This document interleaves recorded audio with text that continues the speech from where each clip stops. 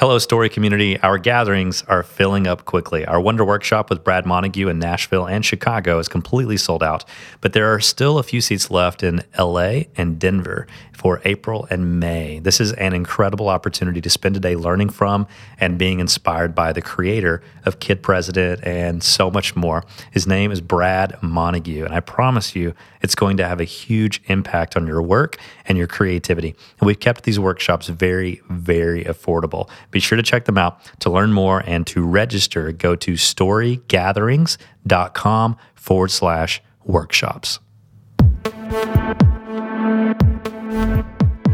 It was a slow transition, but it's kind of like what I did in those early days of photography. I said, I'm not passionate about sports. I'm not going to photograph those. I'm not passionate about weddings. I'm not going to photograph those. I slowly started removing things that I wasn't passionate about.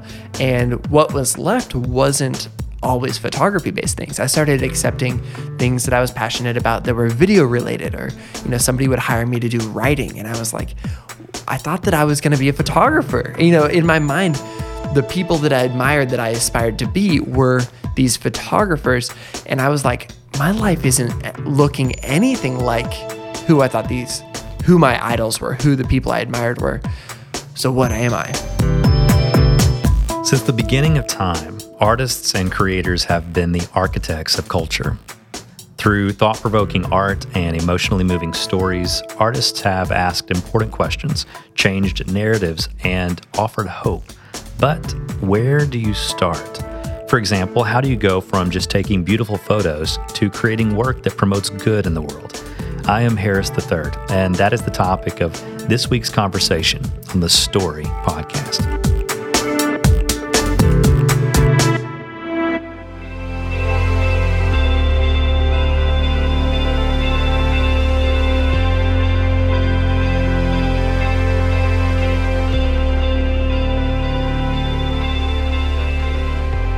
There are things meant for you that are currently beyond your imagination. The only way to become a better storyteller is by telling more stories. Your greatest work may not be seen by millions of people. Keep making anyway. To be a writer, we have to sit down and we have to do the work, and we don't get up until it's finished. The only hope we have are the stories we tell. Stories not bound by what is possible. We are proud to be storytellers.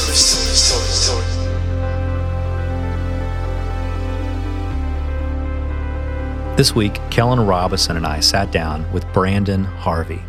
I'm a storyteller focused on the good in the world, and I help brands and nonprofits tell stories that matter and stick with people far beyond seeing a piece of content or a photo or a story online. Branden used to think that his dream was to be a photographer. He invested all of his time and energy into shooting new photos, learning from the most talented photographers in the industry, pushing his photos to their limits, talking cameras, gears, etc., etc. And it all paid off. He has worked with some of the best brands in the world, traveling all over the globe. But eventually, he slowly started falling out of love with photography. It's not that he had stopped taking photos, he just eventually realized that his goals were changing and discovered what he really was, a storyteller. Now he has told stories for major brands like Southwest Airlines, Comcast, and Starbucks. But what did that process look like? And when and how did he discover that aha moment? Let's start at the beginning of the story.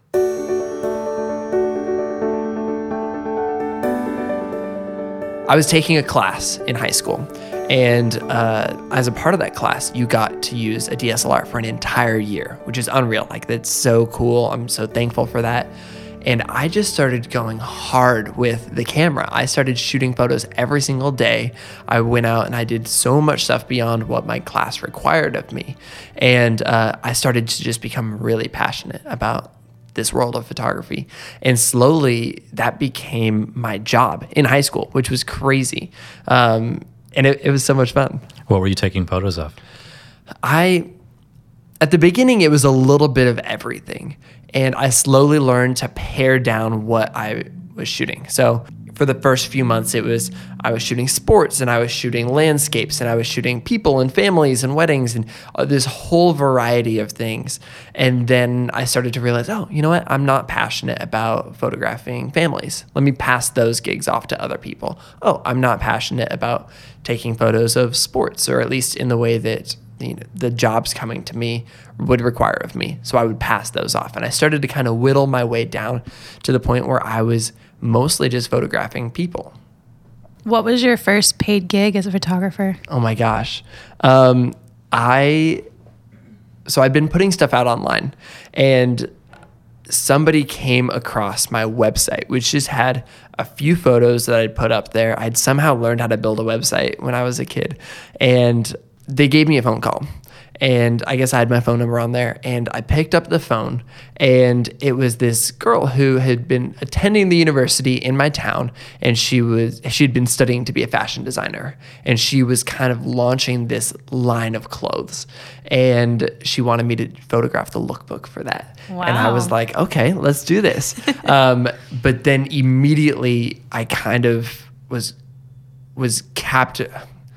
Yeah, I was captured by fear. I was so overwhelmed by fear in that moment on that phone call. And I said, actually, no, I can't do it. I'm not able to. I don't have the ability to. I don't have the skills to. Like, all these things were going through my head and coming out my mouth.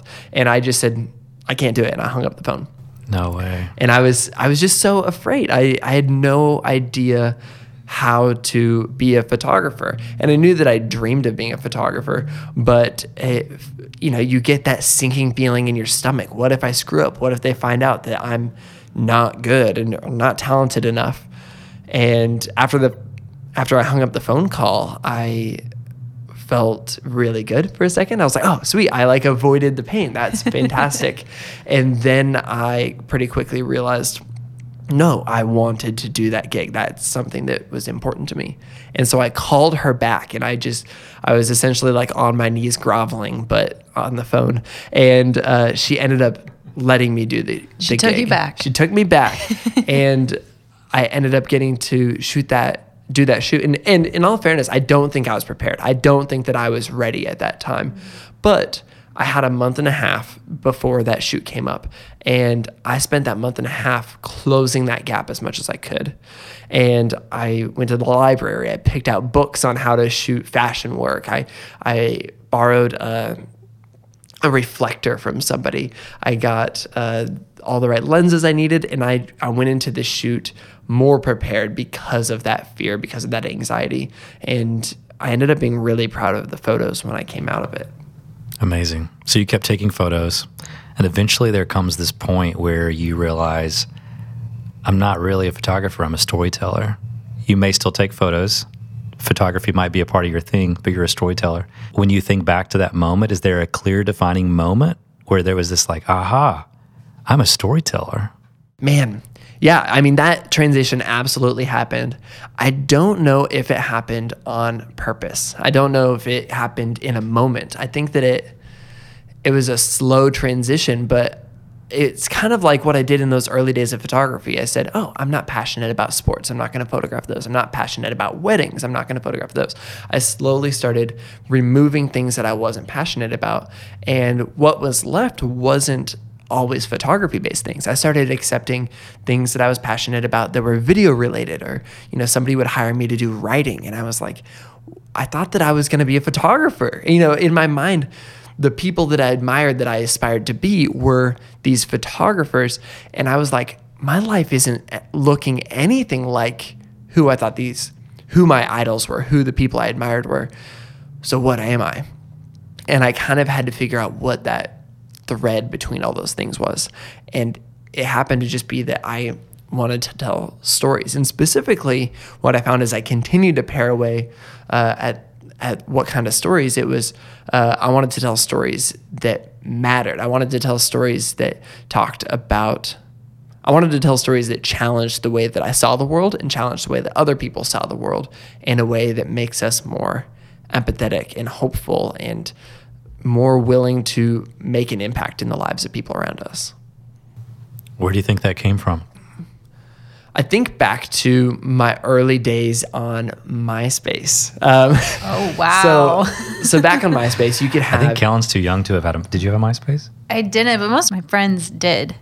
Okay. Yeah. So MySpace was fantastic. You could have your top 8, and then at one point you could have like top 12, top 16 of your favorite people.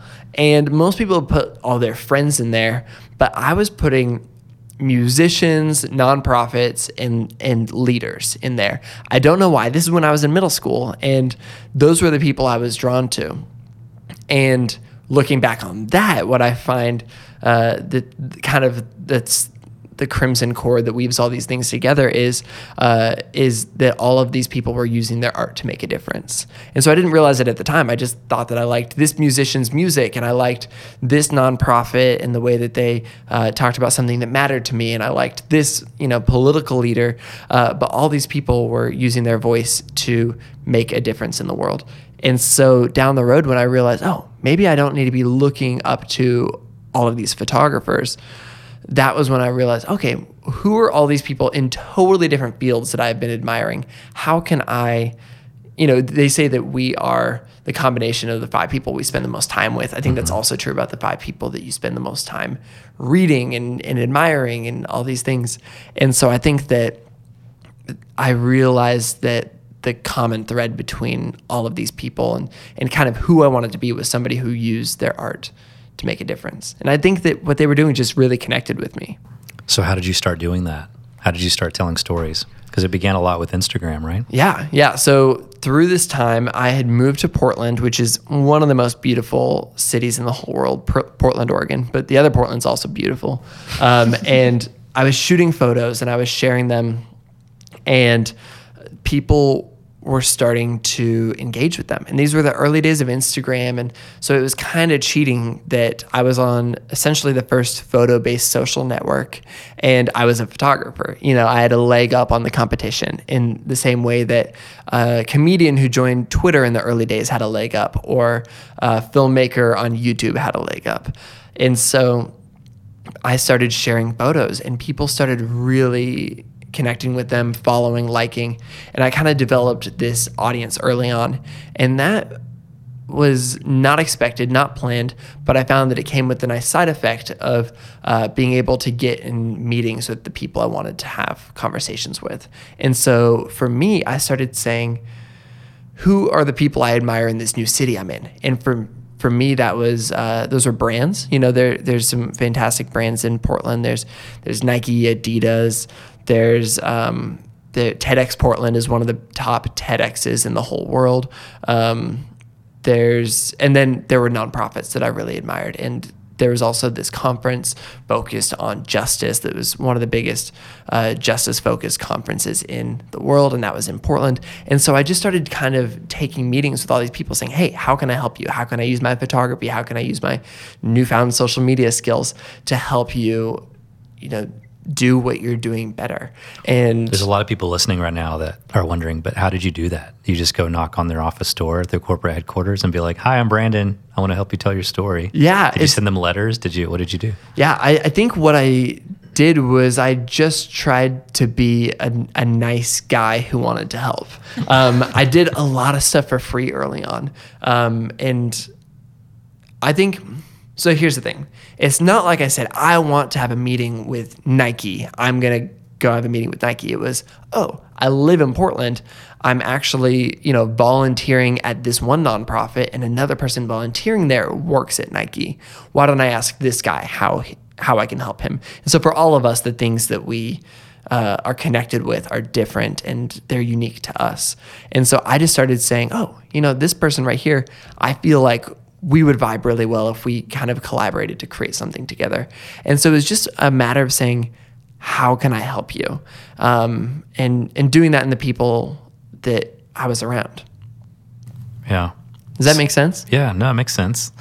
So that means your advice to other people who want to do a similar thing is just to go serve and say, how can I help you? And figure out how their strengths align with what their needs are. Exactly. Start there. I think that there's a matter of self-care that has to come in there. You can't overextend yourself. You've got to prioritize the things that are going to help you pay for groceries and support your family. You can't just go and do a whole bunch of free stuff all the time, but where you have the opportunity and where it serves you well as well, try to give more than 50% of the value to somebody. Try to say, hey, I want to do this thing for you. And if you get to learn from it or get connected from it, or it gives you a new skill, then that's the best. But find a way to help somebody else on something that kind of lights you up, that gets you excited. Yeah. Did they tell you no ever? I think that my tactic has always been, and this is something I've maybe learned over time, is I've just said, here's what I do. I think it could be helpful to you. If it is, let's work together. If not, that's fine. And in the early days where it was just me saying, hey, I'm a photographer, that's not actually as helpful to these people as, things that I'm doing now. And so if you think back, it's supply and demand. Back in the day, when I was in Portland, there's tons of photographers in Portland. So back in the day when I would go to a brand or a nonprofit and, Nike, for example, and I were to say, hey, I'm a photographer. Do you need a photographer? They've got 1 million photographers they can choose from. There's no shortage of photographers for them. So that's not as valuable. And more so, it's not as memorable. But if you have a little bit more of a niche, if you say, hey, you know what, Nike, I actually am really good at photographing unicyclists in the woods who have, really, really pale skin. I'm really good at lighting them. I'm really good at capturing, take something really specific. That person right there may not need that right now. They probably don't have a shoot that has that. But in 2 or 3 years, when one of their friends at Adidas says, hey, we're actually doing this crazy shoot with this person who wears a kilt. He's a professional unicyclist. But here's the thing. He's got super white skin, and all the photographers we're photographing him with, they just can't light him well. Do you know anybody? There's only one person that person knows who can solve that problem. And obviously that's an extreme example. But now... Is it extreme, though? Yeah, exactly. It happens every day. I can tell you stories about unicyclists in Portland. There's some fantastic unicyclists in Portland. But now what I do is, I tell brands, hey, I tell stories that matter. I help brands and nonprofits tell compelling stories that make a difference in the world and that people remember for years to come when the content is turned off on the internet and people are still thinking about it. And so when a brand says, oh, we've got a social, when Starbucks goes, Branden, we've got a social good message we want to talk about. We don't want to talk about a new Frappuccino. We want to talk about how on World AIDS Day, we donate money to RED to fight AIDS in 7 countries in Africa. They specifically know, Branden would actually be a good fit for that. He's a liaison for that kind of thing. There's, I'm sure that there's a few other people who do that, but for my contact at, Starbucks, I'm the only person that they know. And so kind of honing in on a niche really, really helps.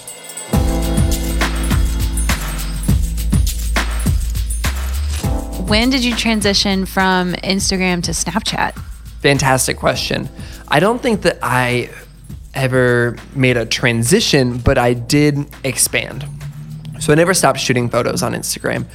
I never stopped sharing photos on Instagram, but there was a point where I saw Snapchat as a really compelling opportunity. And what it was they released stories, which now, everything's got stories. Facebook Messenger has stories, Instagram has stories, Snapchat's got stories, Medium, the writing app, they've got stories now. But I was like, what if I could tell compelling stories that were not just, oh, here's what I'm eating, here's me with my friends, here's me, all these things that people normally share on Snapchat. I was like, what if I did a whole narrative every day, just one compelling story that is overarching? And I just saw it as a personal challenge. And I guess I just started playing around with the idea, with the medium, with no followers. I think that's the best way to start things, honestly, is before you have a single follower, before you have anybody paying attention, because then you can take risks.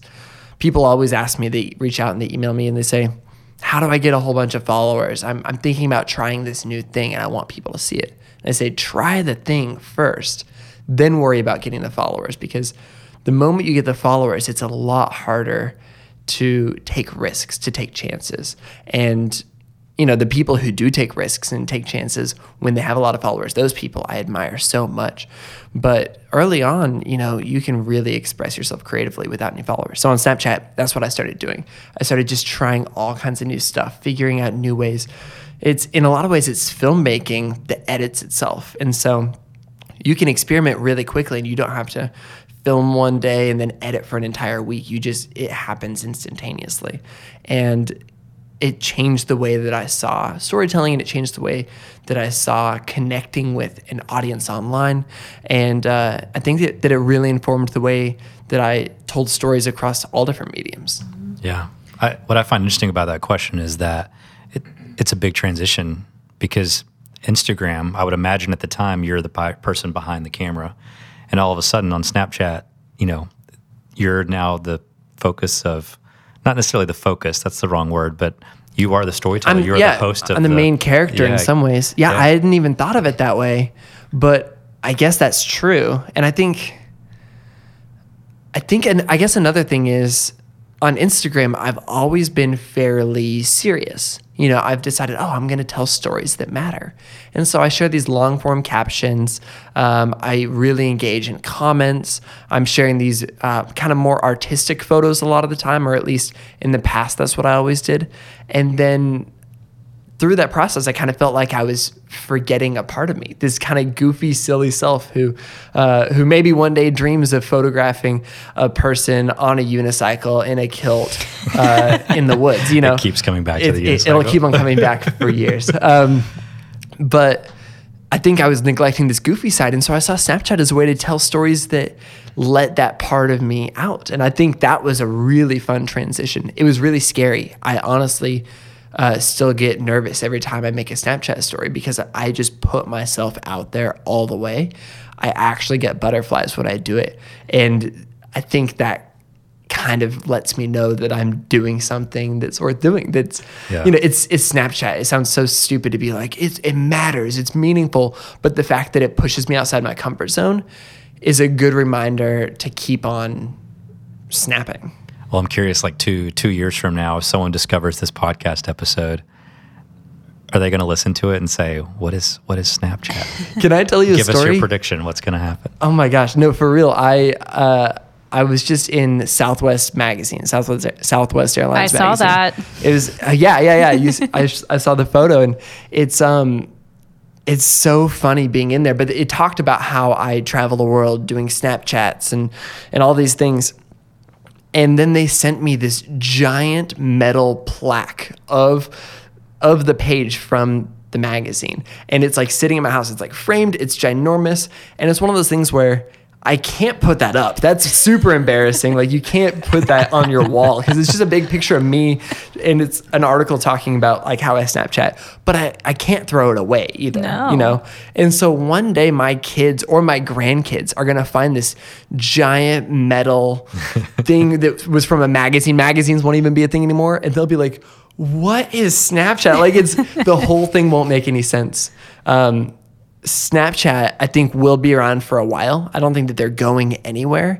Snapchat is the most innovative social network, and potentially the most innovative tech company in the world, to a point where I think it annoys me. But if you think about it, a year or two ago, Facebook or Twitter or Instagram would rarely release updates. And when they did, think about when Facebook used to release updates. On the newsfeed for days, the only thing people could talk about is, I hate the new newsfeed, I hate the new Facebook, I hate the new colors, whatever it is. And then Snapchat started coming out and being like, this week we're adding these like crazy filters. This week we're adding this thing where you can cut out your face. This thing, they keep on adding these weird new things. And they just started pushing all these other tech companies to innovate on a more regular basis. And I think it's good for everybody. I think it's good for other platforms. I think it's good for storytellers. I think that it's going to change the way that people tell stories for years to come. For some of us more amateur content creators on Snapchat or Instagram. Why are you looking at me out of the corner of your eye? No. Can you make us feel better and tell us how many takes you take of a certain clip? Yeah. So I've got two perspectives on how to do Snapchat. I mean, so I will say, when I get hired by a brand to tell a story on Snapchat, sometimes brands will fly me out places and be like, oh, we want you to like document this event or share this experience or tell your personal story about something. Whenever I do that, my Snapchat is fully scripted. And the goal is then to become an actor and figure out a way to make it not feel scripted, to make it feel authentic, and to make it something that actually connects with people so that they connect with it. So first of all, there's several drafts of the script. I'm going hard, making sure that this is something that's interesting, engaging, entertaining. I want to add value to people. But then I'm doing several takes trying to figure out how to make this fun, how to make this interesting. And oftentimes my wife, Sammy, obviously you guys know her, she's there and she'll be like, oh, that one, you did something weird with your eyebrows. That one, your hand, what is your hand doing? I use my hands a lot.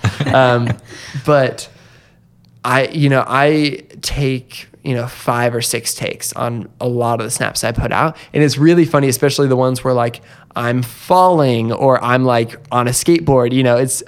I've got a lot of bruises from Snapchat. Oh, goodness. So you are what many would consider a social media professional or expert. For all of us who are not, or should we be telling stories on Instagram right now? Can we delete our Snapchat accounts? Yeah, I mean, like I said, Snapchat isn't going anywhere. Snapchat's going to be around for a while. It's just a matter of who you're trying to reach. So I've got totally different audiences on Instagram and Snapchat. My Snapchat audience is mostly kids in their teens and then people in their early 20s, while my Instagram audience is more 25 to 35. And so I don't put the same content on either of those platforms. In fact, I would say I've done it once in the last, 9 months the stories have been around. And so. But you see enough value in both that you are telling stories on both platforms. Yeah. And over time, I'll figure out, who my tribe is, to use the word tribe, more so, and you've always got to be honing in what is adding the most value, what's the most compelling. And so I love Instagram. I think Instagram is the premier platform for telling stories right now. I think it's the number one place to tell stories, whether you're a writer, a filmmaker, a photographer, a poet, whatever it is, Instagram is the place. But for some people, Snapchat is the place because their audience is on there, or because the tools that Snapchat offers are on there, or the tone is on there. Snapchat is much more fun. If you post a really goofy, fun thing on Instagram, it's not going to have the same effect as if you post something really goofy and fun on Snapchat. And so it's a matter of figuring out what works best for you. But as a whole, Instagram is definitely the number one platform. But if a brand came to you and asked for your advice, you would instruct them to tell stories in different ways on both platforms.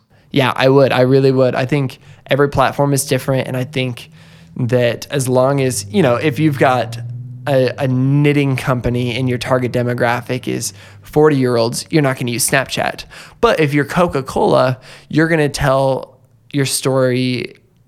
You're going to tell your brand story on Instagram, and you're also going to tell it on Snapchat, and you're going to tell it on Twitter. But each of those, you're reaching totally different people. And so you're going to create totally different content. So what about someone who's not a Nike or a Starbucks or a Southwest Airlines? It's someone who is just trying to build their individual platform. They're a writer or a speaker, and they're already feeling overwhelmed because they feel this constant pressure of like, gosh, every day I'm supposed to be tweeting this many times and I'm telling stories. I've got to, and I just don't have time to also do this app and this network. What would you say to them? I would say pick. It's okay to just pick one or two. I have had a number of social networks where I just said, oh, I'm going to ignore that. I'm not going to focus on that. And I think that that's 100% okay. Definitely push your boundaries, try new things, but don't feel like you have to go all in on anything. And just find your voice, figure out what works well for you.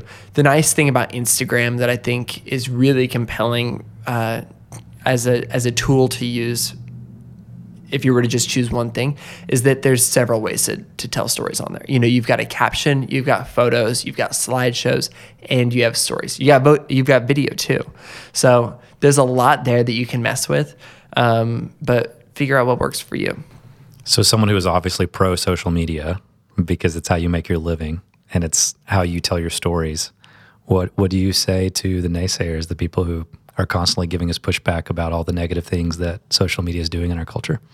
Yeah, at the end of the day, social media is a tool, and you can use a hammer to hit somebody over the head, or you can use a hammer to build a house. There's two extreme things that you can do. And in a lot of ways, I've spent my time on social media for years since, I think back to 2005 when I started paying attention to people who were using social media to make a difference in the world. I think about Invisible Children in the way that they mobilize youth on MySpace to show up and to call their congressmen, to march in the streets to free child soldiers from the LRA.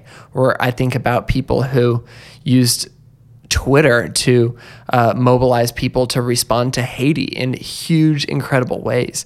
Or the fact that, on Twitter today, there's these incredible communities of people who show up and give people love and comfort and empathy when they're struggling with mental health. There's all kinds of different ways to use social media for good. And that's what I'm trying to tap into now. That's what I'm trying to figure out. Because for years I figured out, here's how I can get the most likes. Here's how I can get the most followers.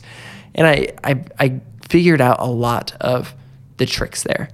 But what are the tricks to making a difference through social media? What are the tricks to mobilizing people to get off of Facebook and to take action because of Facebook? I haven't figured it all out yet, but I'm getting there. That's what I'm studying. That's what I'm trying to learn. And to just totally ignore that tool is, I would dare to say that it's not creative. It's limiting your capacity to create something. If you're seeing it as only a tool for negativity, then I would dare to say that your mind isn't open enough.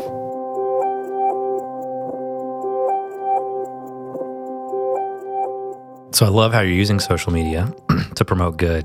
Part of the reason we really wanted to sit down with you today is you're launching a huge project that continues on with that idea. Tell us about that. What is the next step for spreading good in the world? Yeah. So for the last few months, I've been slaving away at this new project. I think that the last year and a half has exhausted me in a lot of ways. It's the divisive politics. It's the systematic injustices that we're waking up to. It's the way that relationships are being shattered because of politics or because of, in some ways, social media. And I was just left kind of at zero. And I'm a super optimistic, happy-go-lucky dude. And for me to kind of hit zero was ridiculous. And I thought, we've got to figure out a way to fill people with more hope, because the truth is that despite all of the terrible things happening in the world, all of the bad news, all the injustice, all the division, all the fear, there's a lot of good in the news. And so I started thinking, what if we were to spread that good? And what better way to spread good news than a newspaper? And so a team of creative people that I love and I set out to create the Good Newspaper. And the Good Newspaper is this celebration of people and ideas and movements that are making a difference in the world. And then it also has tools and inspiration and practical advice on how to become the good in the world ourselves. And so we're super excited about it. We launched it on Kickstarter this morning. You can see the bags under my eyes from not sleeping for weeks and just the pure exhaustion. But we're super proud to have this out in the world. We're so excited for people to actually be able to hold good news as kind of an actual tangible thing. This is an actual physical newspaper.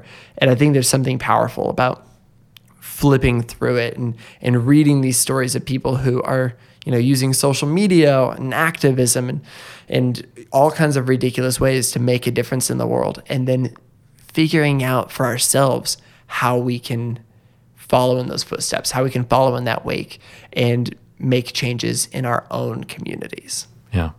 What's the URL for the campaign? You can find the campaign at goodnewspaper.co, and it'll redirect you straight to Kickstarter. We actually just hit 50% of our funding goal, and we launched like 6 hours ago. It's honestly unreal. I was not expecting to break $1,000 today. I was so nervous. Well, I think what it shows is that your theory is correct, that there is an absence of good news in the world. And that's not even true the way I said it. There's not an absence of good news. There's an absence of good being talked about on the news, so to speak, the quote unquote news. It feels like there's so much fear and anxiety that comes from every time you turn on the radio or the television, or I'll walk through the airport and see a news headline on the front of a newspaper. It's just all the horrible things that are constantly happening. And I think what you're experiencing right now, the overwhelming support to the campaign, is just everybody in our culture raising their hands going, yes, I want some more good news in my life. Totally. And I think that something that we're specifically focusing on is good news with meaning, with depth, because there's a lot of stories of, dogs rescuing people and celebrities showing up at hospitals or giving to charity. And all those things are fantastic. Those are great. But we want to dive into the things that are broken in the world and find the hope within those things. We don't want to ignore the bad things happening in the world and just shut everything bad out. And I think that's been something I've learned over the last year and a half. I started a podcast. It's called Sounds Good. And at first, the goal was to have conversations with really happy people. That's what I thought would be a really fun show. And as I dove into that and as I started having conversations with people, I realized that the most happy, joyful people in the world were people who had experienced a great amount of suffering or pain or struggle, and overcoming that is what led to that hope. And I started thinking, what if that's true with everything? What if the most dark moments allow for us to find the most hope? What if hope can shine the brightest in the midst of these dark moments? And so that's what we've created with the Good Newspaper. It's diving into the systematic oppression, the division, these terrible things that are going on in the world, and we're not ignoring them. We're saying, where are the helpers? Is that Mr. Rogers quote? It's incredible. It's, Mr. Rogers said, when I was a boy and I would see scary things in the news, my mother would say to me, look for the helpers. You'll always find people who are helping. And that's what we're doing. We're looking at the bad things in the news and looking for the helpers, and we're celebrating them, and we're learning how to become the helpers. Why is it that you think that so much of Hollywood spends all their time on social media venting about everything that they hate in the world? It's one of my pet peeves, actually. You discover this amazing film. It moves you. It gives you hope. And the person that told me a story of hope and inspired me, you look them up online, you start following that director or that screenwriter on Twitter, and they're like the epitome of the most negative person in the entire world. Why is it that we tell a story a certain way to inspire hope on a screen, but then we get sucked into the temptation of just venting on Twitter? Can you explain that to me? I think a lot of people forget, or maybe haven't even learned yet, that social media is an art form in and of itself.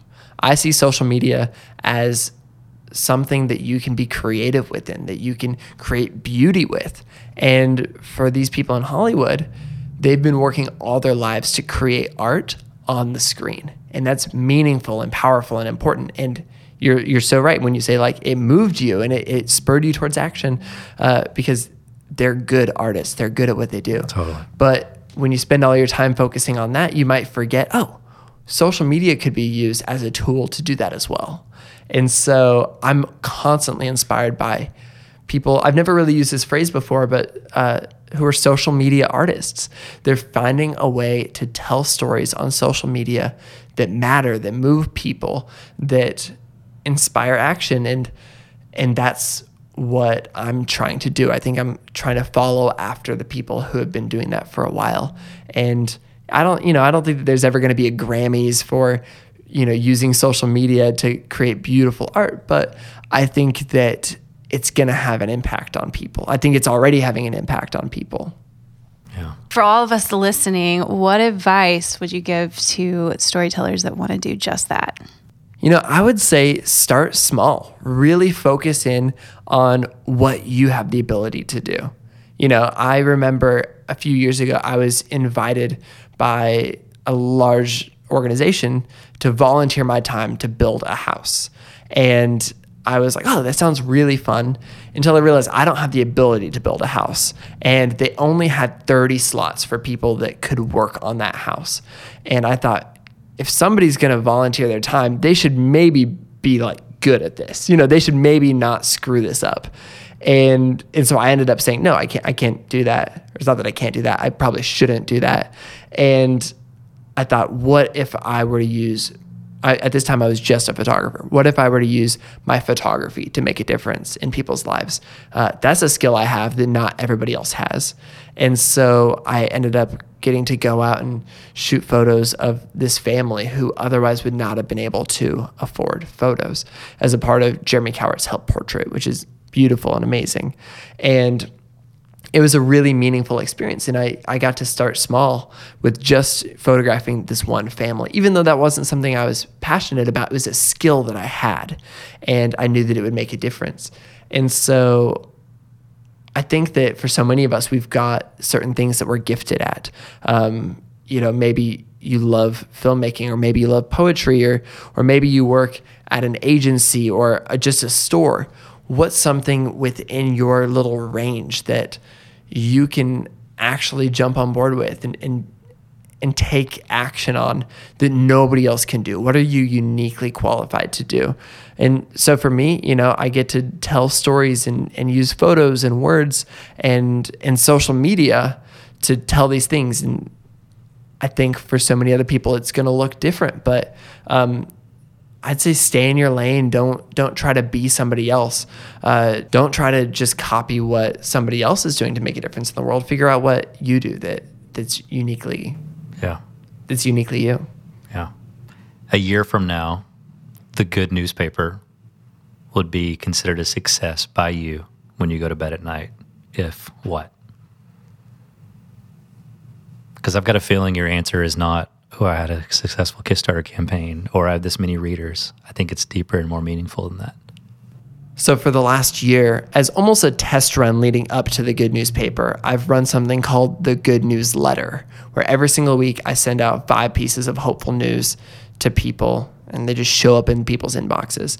And I just wanted to see, do people care about good news? Because I knew that I was starting to care about it, and I wanted to figure out if I wanted to learn how to find it and collect it and share it in a way that people responded, but I wasn't sure how other people would react. And it's been crazy to see people's response, and people really do want good news.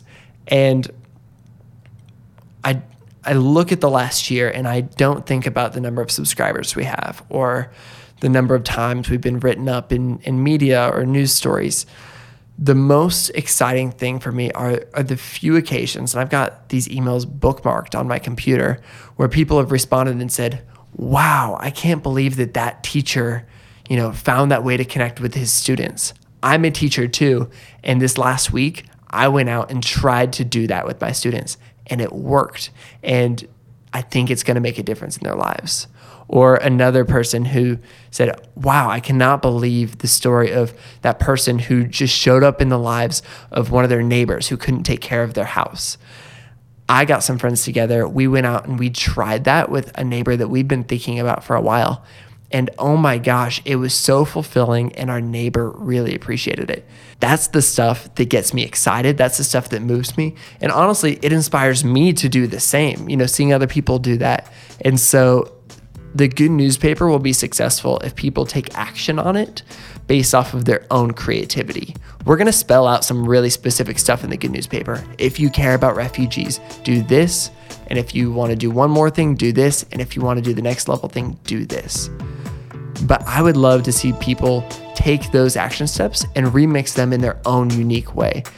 That's how I'll know it's a success.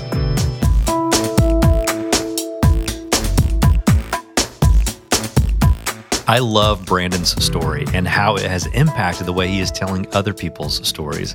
It reminds us that as storytellers, we all have the power to be change makers in the world.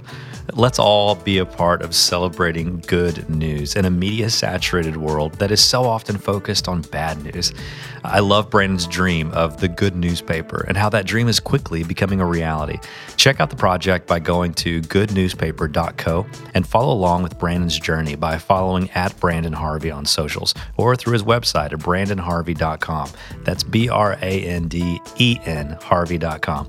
I am Harris III, and thank you so much for listening to our show. The last couple of weeks, we've been experimenting with some different formats, and I hope you're enjoying the improvements. As always, I would love your feedback. You can email me personally at harris@astoria.com. That's harris@istoria.com. Talk to you soon. What's the craziest thing that's ever happened to you while you were working a job? Probably the time when I almost got kicked out of the White House by the Secret Service. To hear the rest of the story and get additional creative inspiration, visit storygatherings.com/podcast. This episode was produced by Harris III. It was mixed by Chad Michael Snavely, and music was written by Aaron Farmer. The Story Podcast is a production of Astoria Collective. Thank you for listening.